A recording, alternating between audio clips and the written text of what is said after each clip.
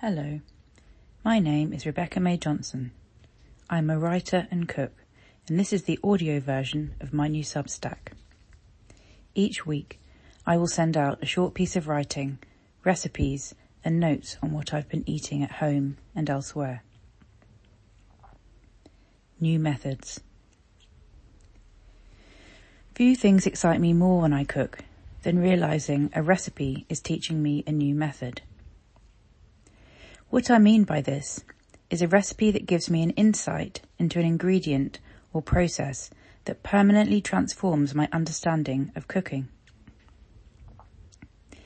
Such a recipe might reveal formerly unknown qualities of a vegetable, or the temperature at which to add an ingredient to a pan so that it becomes delicious and not disgusting. The usefulness of the method extends beyond the immediate context of that one recipe to form the basis of more dishes. Such methods function like elements of grammar, enabling the cook to enunciate new things for themselves. Nigella Lawson's recipe for Turkish eggs is not only a breakfast I cook about once a month, at least, it also gave me an invaluable yogurt warming method. Julia Child's recipe for steak, in Mastering the Art of French Cooking, taught me to add meat to a pan when the foaming from the butter has just subsided. Fuchsia Dunlop's cool steamed aubergines has a dressing in which you heat oil in a pan and then pour it over raw garlic, ginger and spring onions to effectively cook the fragrant elements on the serving dish, instantly imbuing the aubergine with their flavour. Rachel Roddy's recipes have given me many methods, but her lentil, potato and bitter green soup is one of my favourite lunches and taught me to have faith in the power of modest ingredients to make a delicious broth. In its heyday, I loved Roly Lee's recipe column in the Financial Times magazine because it always gave me more than a dish. It gave me a new way of seeing whatever he was writing about. I was recently lucky to make a meal that included 2 dishes from Marcella Hazan's The Classic Italian Cookbook, both of which taught me new methods. Below is a diary entry and recipes from this meal.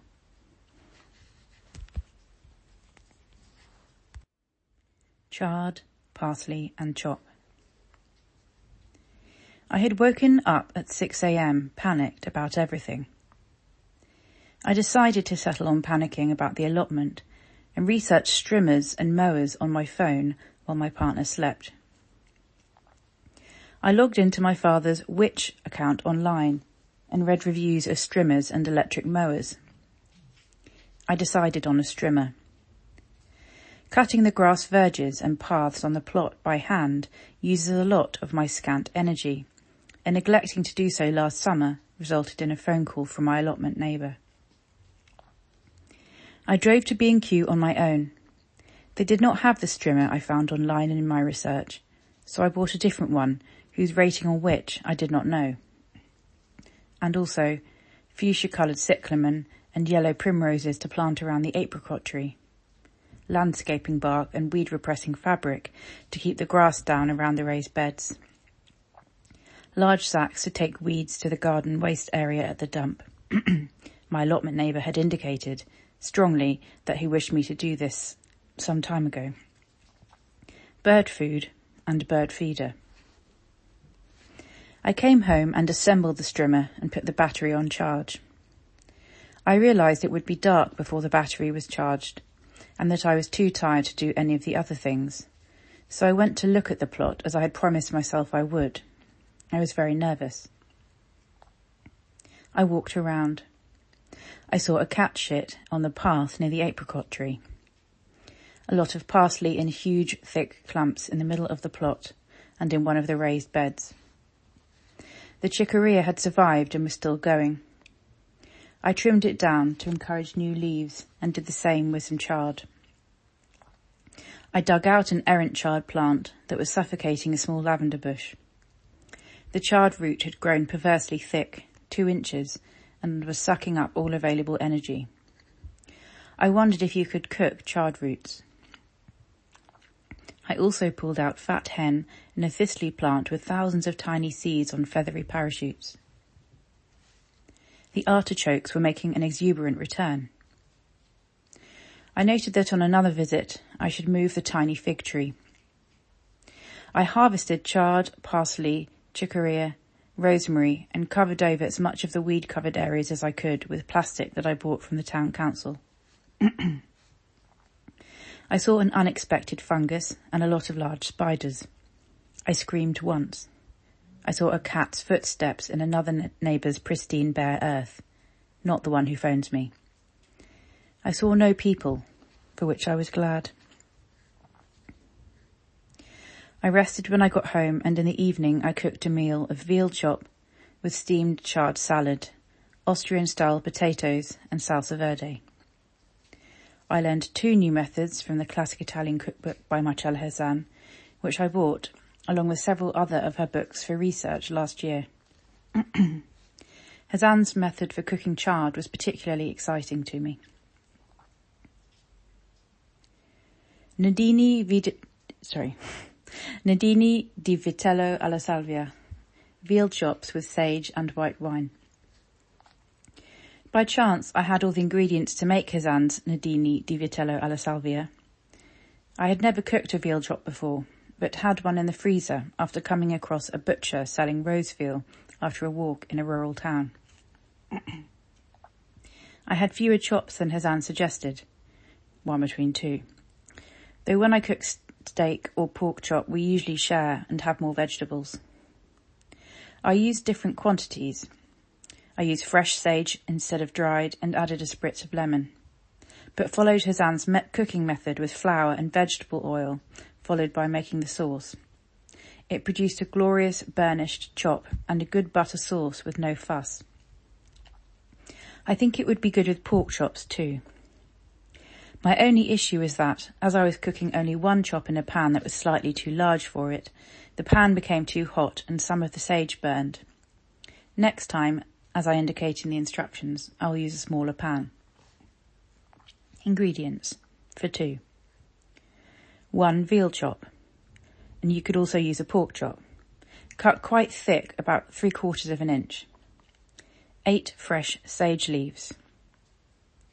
Enough plain flour to coat the chop. 2 tablespoons of vegetable oil.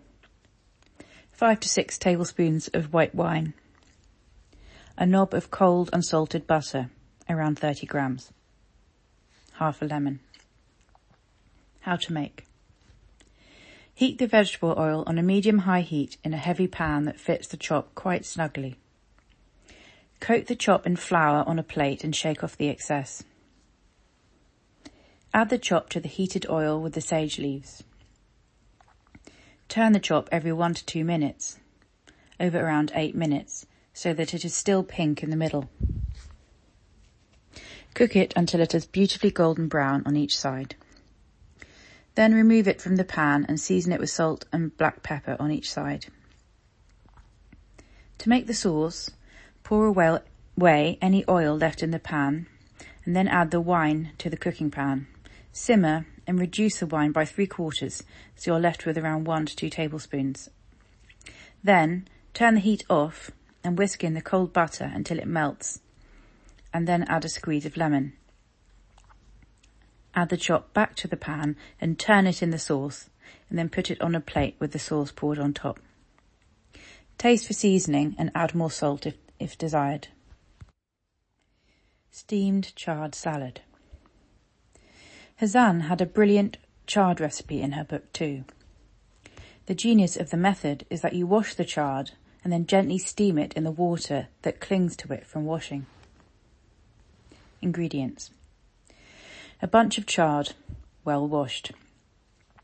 I wash greens by leaving them in a large bowl filled up with cold water for 5 minutes, during which time any grit usually falls to the bottom. I usually repeat this process once or twice if the greens are particularly muddy. Olive oil and salt. How to make. Put the washed chard in a saucepan with a pinch of salt and a lid on a low-medium heat for 10 to 12 minutes or until tender. Check if it's tender by sticking a knife into the stem. Squeeze out any excess water, then lay the chard on a plate to cool. Dress with olive oil and a little more salt and pepper just before serving. Add shavings of parmesan too if you like. Salsa verde. There are many variations of salsa verde, all of which I like. This one was particularly good with the veal and reminded me of one I had in Sicily with a piece of boiled veal 5 years ago. Ingredients. A generous bunch of parsley with the thickest tough stalks removed. 6 anchovies. A tablespoon of salted capers, rinsed. A teaspoon of Dijon mustard. Olive oil, added at the end until desired consistency is achieved. Lemon juice and red wine vinegar, both added to taste. How to make. I made the sauce in a pestle and mortar, but a blender may be easier. First, pound or blitz the anchovies, capers, parsley and mustard. They don't need to be completely smooth, they can still have some texture to them. Then slowly add olive oil until it makes a thick sauce. Then season with a little vinegar and a squeeze of lemon juice until it is an acidity that you like. I think this is quite personal. The capers I used were preserved in salt, so I did not add extra salt. Again, judge the salt to taste if you're using brined capers. Austrian potato salad.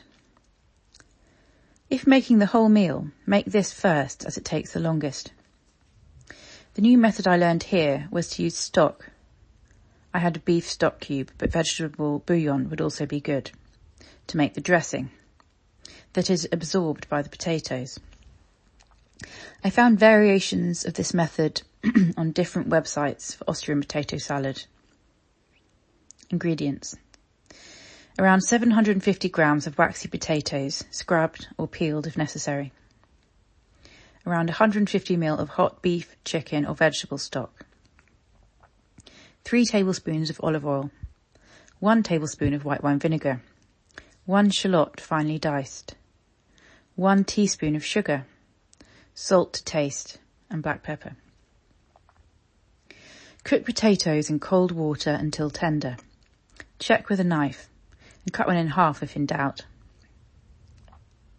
Allow potatoes to cool for 5 minutes, then slice thickly and put them in a serving dish deep enough to take the dressing. Make a dressing with 3 tablespoons of olive oil, a finely diced shallot, a tablespoon of white wine vinegar, a teaspoon of sugar, salt, black pepper and a ladleful of hot stock. Mix well, pour over the potatoes and turn the potatoes in the dressing. It's a bit soupy at first, but the starch from the potatoes thickens up if you let it rest before eating. Serve room temperature. Eating notes. Japanese cat rice, or neko manma, which I have been wanting to make for a long time since it featured in an episode of Midnight Diner, a Japanese TV series set in a diner that is open from midnight to 7 a.m. The cook who runs the diner makes whatever dish each customer wants, so long as he has the ingredients. His diner is a place of refuge for all comers, and eating his food often brings about intense moments of recollection for customers, as eating leads them to tell stories about their lives. For cat rice, you top cooked rice with katsuobushi, which is floaty thin shavings of smoked fermented skipjack tuna. I bought mine online. And soy sauce. I served it with hard-boiled eggs and a seaweed salad. Pistachio cake with a flat white coffee at Dover Street Market, which should have felt like a glamorous treat, but a man kept talking to me and asked to take my photo, which I found to be intrusive. Vanilla ice cream with rhubarb cooked until soft with half a teaspoon of cinnamon, the juice of an orange and a few pieces of its rind, as well as a couple of tablespoons of sugar, added to taste, at my friend Zoe's house. I'm afraid there's no photo of that on my website, as we ate it too quickly. And finally, lunch for one of a 2-egg omelette topped with parsley, bread and butter, my mum's pickled red and yellow peppers, and a chicory salad dressed with 1 teaspoon of Dijon mustard, 2 tablespoons of olive oil, half a tablespoon of white wine vinegar, a squeeze of lemon juice, a pinch of sugar, salt and pepper. Thanks for listening.